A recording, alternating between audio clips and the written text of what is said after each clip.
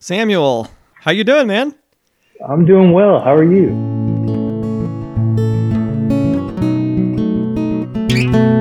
Welcome to Season 2, Episode 14 of the Chalk Dust Podcast, where teachers talk about their experiences in the classroom. Because once the dust settles, every teacher has a story to tell.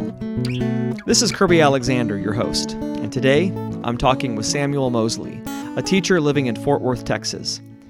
I've known Samuel since 2012 when he was a student in my educational technology class at TCU. Samuel started off as a high school English teacher, but he's also taught middle school language arts, and he is currently a coordinator for programs of choice at his alma mater, Southwest High School. Samuel has been a passionate and dedicated educator for over 5 years, and I can't wait to learn more about his experiences. Let's go ahead and get started. Hey, well, Samuel, thank you so much for taking some time to visit with me tonight. I really appreciate you taking time out of your schedule. I just think there's a lot we can learn from hearing about your experience as a teacher, both how you got into this profession, how you have managed your teaching since, March when everything changed in terms of people being in lockdown and quarantine and all that stuff. So we just have a lot to learn from you, and I'm really appreciative of your time. Well, thanks for inviting me. I'm looking forward to this conversation, and it's fun to reconnect with you. No, absolutely. Yeah. That's been the funnest part of doing this podcast, is just getting to reconnect with former students and colleagues, and that's just been great. So I'm going to jump on in and give us a little background, first of all. Tell us, what are you doing now? Where are you teaching? What are you teaching? How long have you been in teaching? What grades, subjects, all that. Just kind of give us a little background on what led you kind of to this point, in terms of where you've taught and what you've taught. Sure. I knew pretty early on, I would say even before going into college at TCU, I knew that education was somewhat of a passion. It was always something in the back of my head, if not the front of my head. And I say that because I have a long family tradition of educators. Mm-hmm. My grandpa is a teacher and coach and principal in Fort Worth ISD. My mom taught for Arlington ISD and Everman ISD. Her siblings have all either been in education or they're currently in education. So it's, for lack of a better term, kind of the family business. And so, there was always that influence and always that importance put on education in the family. Mm-hmm. So I grew up in that kind of culture and just naturally gravitated towards the field. So I think that before going into college, I knew that I was kind of toying with a few different ideas, but that was probably my strongest passion in terms of a career. Mm-hmm. So then I got into TCU and spent 4 wonderful years in the College of Education at TCU. Halfway through my sophomore year, I was still a secondary social studies major, thought that I wanted to teach social studies. And then I ran into macroeconomics and we did not get along, didn't understand it. And I thought, if one day I have to teach this, I'm in trouble. So that being said, English was also one of my strong suits and something that I enjoyed. And so I switched over from social studies to English secondary education. Finished up my degree and my teaching experience at Western Hills High School with a wonderful mentor teacher and wonderful staff there. And then I jumped right into things after that. I graduated in May of 2015 and was teaching in August of 2015. And oh, wow. Kind of how that worked out. I at one point considered doing the TCU 4-1 program. Yes. And I don't know how it happened, but at one point I decided, no, I don't think I'll do the 4-1. I just want to get the undergrad and go into teaching. Mm-hmm. So that's what I did. And out of TCU, thankfully, I landed a job. There were a couple different opportunities within Fort Worth ISD Mm-hmm. to start my teaching career, and Southwest was one of them. Mm. I wasn't super fond of the idea at the time because Southwest was my high school motto, and I just felt kind of weird about going back to where I began things. And, you know, just, I think, wanting to be a little bit more adventurous and exciting than that. Yeah. But I came to the decision to start my career at Southwest because I felt like as a first year teacher, it was going to be extremely important for me to have a support system around me. Mm-hmm. And I had connections at Southwest. You know, a lot of my teachers that I had were still there. And it felt like home. Yeah. So with that mindset, I went to Southwest knowing that it was probably the place where I was going to get the most support as a first year teacher. So I taught for 4 years at Southwest High School. A couple of years into I realized, hey, I actually do want that master's degree. Yeah. And I thought that perhaps somewhere in my future, being a principal might happen. Mm-hmm. And so I went into the Educational Leadership and Policy Studies program at UTA. Okay. And I got the degree there. Didn't end up getting the certification because as part of the program, you know, you have to shadow a principal and get, I think it was 500 hours of principal type work. Yes. And as I was doing that, I just saw all of the responsibilities and the stress of that job. So I kind of figured, well, I'll still get the degree, but maybe there's something else that I can do with it instead of being a principal. Maybe I can take on some other leadership position. Yeah. So after a visit teaching and then continued teaching at Southwest for 2 more years, I taught at Southwest pretty much everything in terms of English language arts. You know, I taught the on-level freshman courses for a good chunk of my time, but I also taught up to AP language and composition. And so I got to see a good mix of students. I got lots of good experience teaching various subjects, and it was a great place to start my career. After those 4 years at Southwest, I was kind of feeling a little burnt out and overwhelmed in education. And I thought about, you know, looking at other possibilities. So I began looking at jobs within the district. I wanted an education, but I didn't know if the classroom was a permanent fit. So I began looking around, applied to some different things within the district, and nothing really came available for me. So then I said, okay, what's plan B? I don't want to be unhappy as a teacher, because then I suffer and my students suffer from that. Yeah. So I thought, well, if maybe I can just change up the scenery.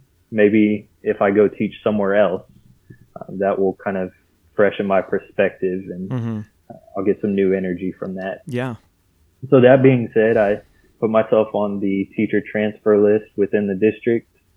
I was very particular about the campuses that I wanted to go to. So I started to send out resumes and emails to principals of probably 3 or 4 different schools within the district I was interested in, and ended up getting an interview at Young Women's Leadership Academy. Oh, yeah. They took a chance on me. They interviewed me and said, hey, you got the job. It was a different experience in terms of my ELAR content, because the only thing that they had available was a middle school 7th and 8th grade position. So I hadn't done the middle school, but you know, my certificate says that I can do middle school. Yep. And so I figured, you know what, let me give this a try. and I really enjoyed it. It was a great place to teach. Made some good friends with my colleagues there. Mm-hmm. The students are amazing. They have such a great culture and a great program at that school that it was really fun teaching there. It kind of reignited that passion for education. I was planning on continuing at Young Women's, and then over the summer, last summer, my principal from Southwest gave me a call, and there was a position opening up at Southwest. It was kind of a more administrative type of role. Okay. And so he offered me the position, and I interviewed for that and decided it was something that I wanted to do. And so now I'm back at Southwest. I'm currently out of the classroom, but still have my hands very much involved in students' lives and some of the things that are going on in the classroom. Yeah. Which is really fun. My position, it's been titled several different things. You know, public school districts kind of like to rework their structures and titles and everything. Yep. So, made coordinator. It's been called Programs of Choice Coordinator. The title that they landed on this year is Post-Secondary Success Specialist. Okay. And it's quite a mouthful. So yeah. depending on who I'm talking to, I'm maybe something different, maybe Programs of Choice Coordinator, Academic Coordinator. But it's a fun gig. I really like what I'm doing. I get to oversee our advanced academics, so AP, dual credit, on-ramp. All of that is kind of within my responsibilities, as well as, you know, college testing, SAT, ACT, PSAT, TSI. Wow. And then our programs of choice, which we have 3. We're adding 1 more next year. So, you know, I get my hand in a lot of things that the school is fun, and I still get to meet with students quite a bit, and be in a supportive role for them and for the teachers, which is something I'm really enjoying. That's great. And what are the programs of choice you have at your school? Yeah, so our school has 4 different programs. Okay. We have our broadcast journalism and media tech program. Oh yeah. Which is a fantastic program. We've won several state competitions with the program, as well as national competitions at the Skills USA. For I think it's 3 years in a row, we've placed number 1 in the nation. Oh wow, that's amazing. Yeah, the teachers there, they do such a great job, and our school just got renovated as part of the 2017 bond package. Oh yeah. And our media tech facilities are incredible. It's like a professional studio in there. Oh wow. So we've got that program. We have a music and sound design program. Okay. Kids in that program get to write music, produce music, create music, perform music. They kind of go through the whole process. We have a partnership with UNT, and we use some of their software that they use. Okay. So it's a really fun program for the kids. They enjoy it. Next year, we're going to start up a welding program. Okay. So it's going to be more of a technical, skills-oriented program of choice, which will be a really cool opportunity for a lot of kids. Oh, yeah. And then the program that I'm most excited about, and I've gotten to be in on the ground floor of this early college. So this is a program that most of the schools in the district are either adopting, or some of them already have. And it's a program that provides a pathway for students to earn either an associate's degree by the time they graduate high school, or up to 60 hours of college credit. Oh, wow.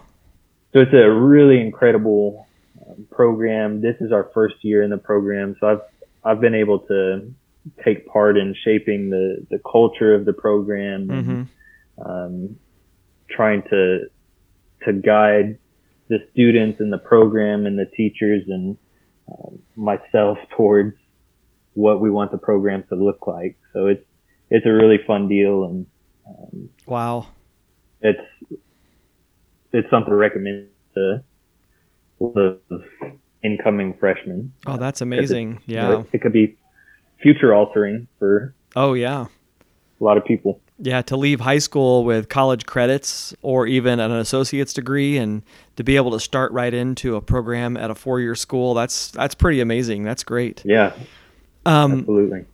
And you know, the thing I'm listening to you share all these experiences, and I keep reminding myself that you've only been out of college 5 years. Yeah.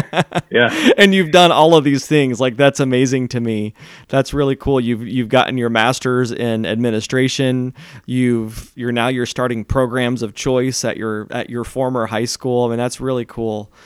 So, you know, I imagine at this point, you know, even though you haven't been teaching classes this year, you know, the years leading up to this that you were teaching in the classroom, you've probably taught, you know, several hundred students, and probably seen just about everything that's out there to see. And, you know, I'm interested just to know, like, as a teacher, how did you judge your success? You know, maybe even beyond grades and test scores. Like, how did you measure your success as a teacher? A really good question. There's a couple of ways that I think I've tried to measure it, and they didn't quite work. So one of the ways, you know, you can buy into the kind of systematic public school thinking that it's about the test scores, it's about the data, and at the end of the day, we're looking for results, right? Yeah.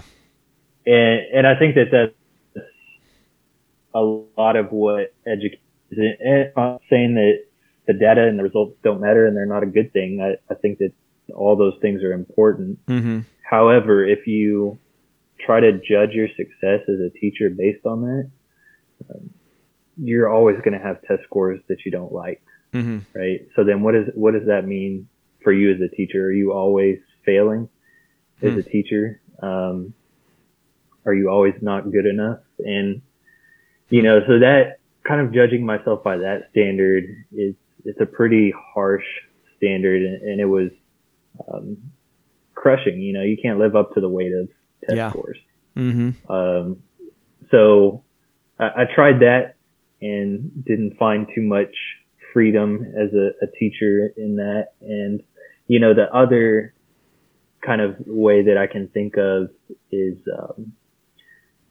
I think a lot of us get into education to take on the mantra, you know, if I can just save one kid, or if I can keep one kid from, you know, you've heard that quite a bit from educators, right? Yeah. And so, you know, you also think about in your success in terms of, like, did that one student who came into the school year as the most impossible student to teach, did you turn that kid around?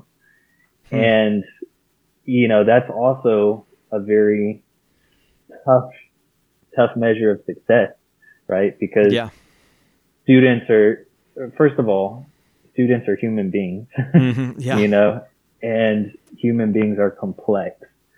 So there's not just one side to the student being successful and therefore you being successful. You know, there's many facets to it. But if you try to judge yourself by that, you're always going to be disappointed as well, because there's always going to be one student who doesn't fall in line, or doesn't change his ways, or doesn't, you know, invest in education like you want him to invest in education. Because once again, human beings are complex, right? Yeah, absolutely. And the students are coming into school with so much prior experience and background knowledge and so many social and emotional factors that have shaped them for, the last 14 years if you're teaching high school freshmen, and possibly the last 18 years if you're teaching high school seniors. And so that's a lot for one person to come in and try to change the trajectory of somebody's life. To all different spheres. So I found that didn't work. I think, my biggest comfort in success, if you will, is, did I do my work to the best of my ability? Can I go home at the end of the day knowing that what I've done has been on the student's behalf? And I think that that's the ultimate measure of success. And am I doing my job well? Did I do it to the best of my abilities? And did I do it for the student? Yeah. Because at the end of the day, that's what it comes down to. Yeah. So that's kind of more or less the standard that I've developed. Yeah. Well, that's awesome. I totally agree. If you're using test scores, you're always going to fall a little short because there's always going to be that one score or set of scores that don't meet your standard. If you feel like you've got to change every kid, there's that one kid who just isn't going to go along with you. So yeah. I think that's great. And you've been an educator now for 5 years, which, isn't an incredibly long amount of time, but it's long enough, I think, that, and especially in the world of education, it's long enough that you can start to see changes in the profession and in education. Sure. And so, what are some of the changes you've seen since you started back in 2015? I think that there's a few different things that come to mind. And I'll speak in terms of worth I know too much of what's going on outside of it. Right. So I'll say that a couple of things that have changed is, number one, I think and we're beginning to see this, I'm beginning to see this in my new role, even more so than I did in the classroom. But I think that there's a big push for our CTE classes and CTE programs, being able to provide pathways that get students career ready and not just college ready. Yeah. So I think that that's a big push from our district and something that we're going to see more of in the future. Wow. Obviously, the tech has changed a little bit. 5 years ago, I wasn't thinking about doing classes virtually. Right. We kind of accepted that school is done in person with 25, 30, 35 kids a class and one teacher. And I think that COVID has changed and will continue to change the way that we do education. There's new possibilities now that we're discussing at the district level of how we're going to do school from here on out. And so, it's exciting to think about the possibilities. We have to be careful that we're not leaving kids behind in these changes, but, I think that a lot of good can come out of this pandemic. Maybe I shouldn't say that, but no, I think that you're there right. can be. Yeah. I think we're gonna learn a lot from it and be stronger than we're all at. No, absolutely. I'm trying to think if there's been anything else that's been a big change. Yeah. And, going off of what you said about the pandemic, even though it's not necessarily a good thing because a lot of lives have been impacted negatively, but it's also, I think, exposed cracks in the system that can be addressed and be fixed. Right. Like we really start to see like who does fall behind and who is under-resourced, and what happens when kids are under-resourced, and how can we better keep track of kids and keep them connected to what's going on in school. Yeah. You know, it's definitely, there's a lot of equity issues that I think are being looked at now because of this, and you know that's another thing in a greater push towards equitable education and making sure that kids who are underrepresented and under-resourced are getting what they need in order to have, you know, the same quality of education as a kid who maybe has a little bit more means. Yep. No, absolutely. I think, and that's been long overdue, and I think it's good that it's finally, you know, being addressed, even if it had to be a global pandemic that exposed some of those those cracks in the system. Yeah, no, I totally agree with that.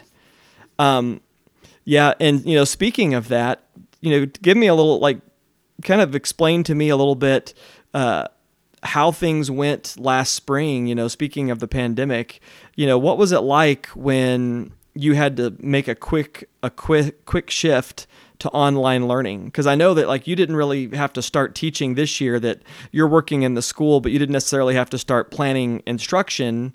You maybe were helping teachers do it, but what was it like in the spring when you had to make that quick jump to remote learning? Yeah, it was interesting because at the same time that we were making that jump to remote learning, the district had actually just been hacked. Oh, that's right. Yeah, malware infiltrated our network. And so we were going into spring break without technology that was working to its fullest capabilities. Mm-hmm. And so then the pandemic hit, and I remember just kind of keeping my eyes on the news. Mm-hmm. Saying, okay, who it looks like has extended their spring break. What are we going to do?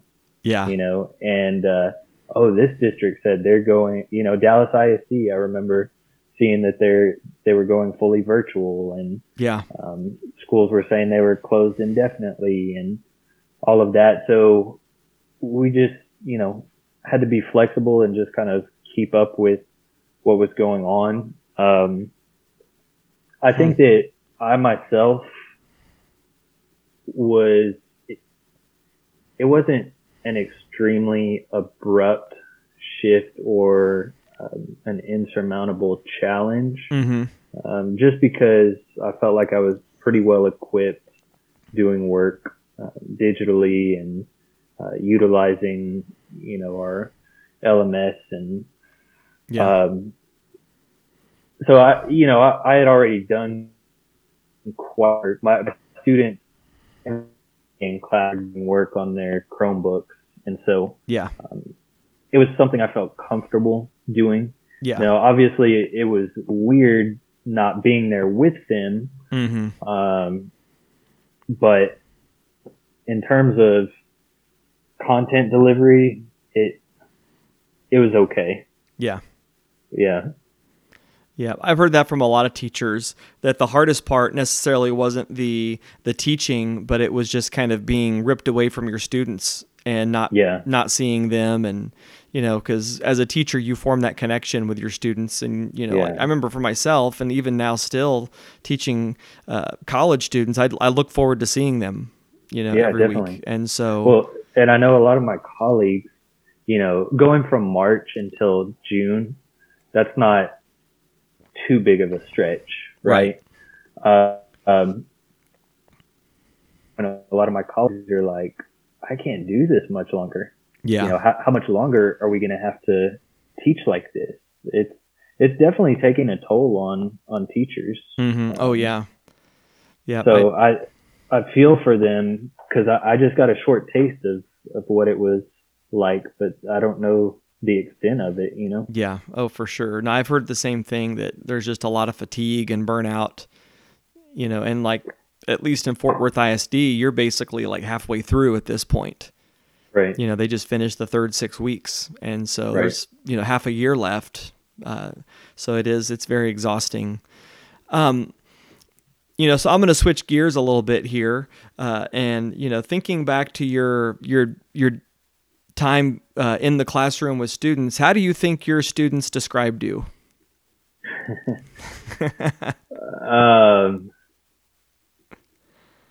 I think I've got a decent range of descriptions from students. Yeah.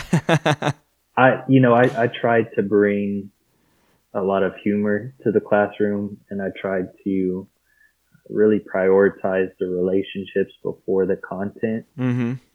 Because I always felt like if students knew that I cared, they would be a lot more willing to invest their time and their energy into my class. Mm-hmm. So I'm not 100% sure how they would describe me. I can tell you, I'd like for them to describe me as a fun, lighthearted, caring teacher. Mm-hmm. Who made an investment and wouldn't let kids just settle for where they were at. Yeah. So that's how I want this me. Yeah. We'll have to bring a former student on and let them set the record straight. Exactly. Yeah, that'll be the next one. Like season 3 of the podcast, I'll have the teacher and a student, and they're like, perfect. So I'll ask you something, and then I'll look at the student and say, okay, now tell me if that's actually true. And they'll probably say, no, not at all. No. Yeah. Yeah. They would say, Mr. Mosley tried to be funny, but he just tells dad jokes. Oh yeah. Yeah. That's what I do too. I can almost be certain that would be a response. Yeah, that's for me. That's just king of the dad jokes, even still. Yep, that's funny. So I imagine, especially early on in your career, you probably had those days where you might just ask yourself, like, what in the world have I gotten myself into? What am I doing here? Sure. And how did you work yourself through those feelings of either being frustrated or disillusioned? Yeah. Well, I can tell you, I distinctly remember my first 6 weeks of teaching. Mm-hmm. There was another teacher who was new to the school, and he had been in teaching for a while, but it was his first year at Southwest. Yeah. We struck up a friendly relationship, and I would tell him quite a bit, like, I don't know what I'm doing here. What did I get myself into? Mm-hmm. And in the back of my head, I had this plan that I was going to exit the education field and I was going to start up a food truck. That was my plan B. Yeah. Right. So I think that, I empathize anybody who's going through that, and especially first year teachers. Mm-hmm. I can't imagine going into teaching right now and this being your first experience as a teacher. Oh yeah. So I totally get that. I would say how I dealt with it. Number one, you have to have some way to vent, some way to let off steam, some way to express your frustrations and what you're feeling. And so I've found that oftentimes in my colleagues. Yeah. They are good empathizers because they've felt a lot of the same things.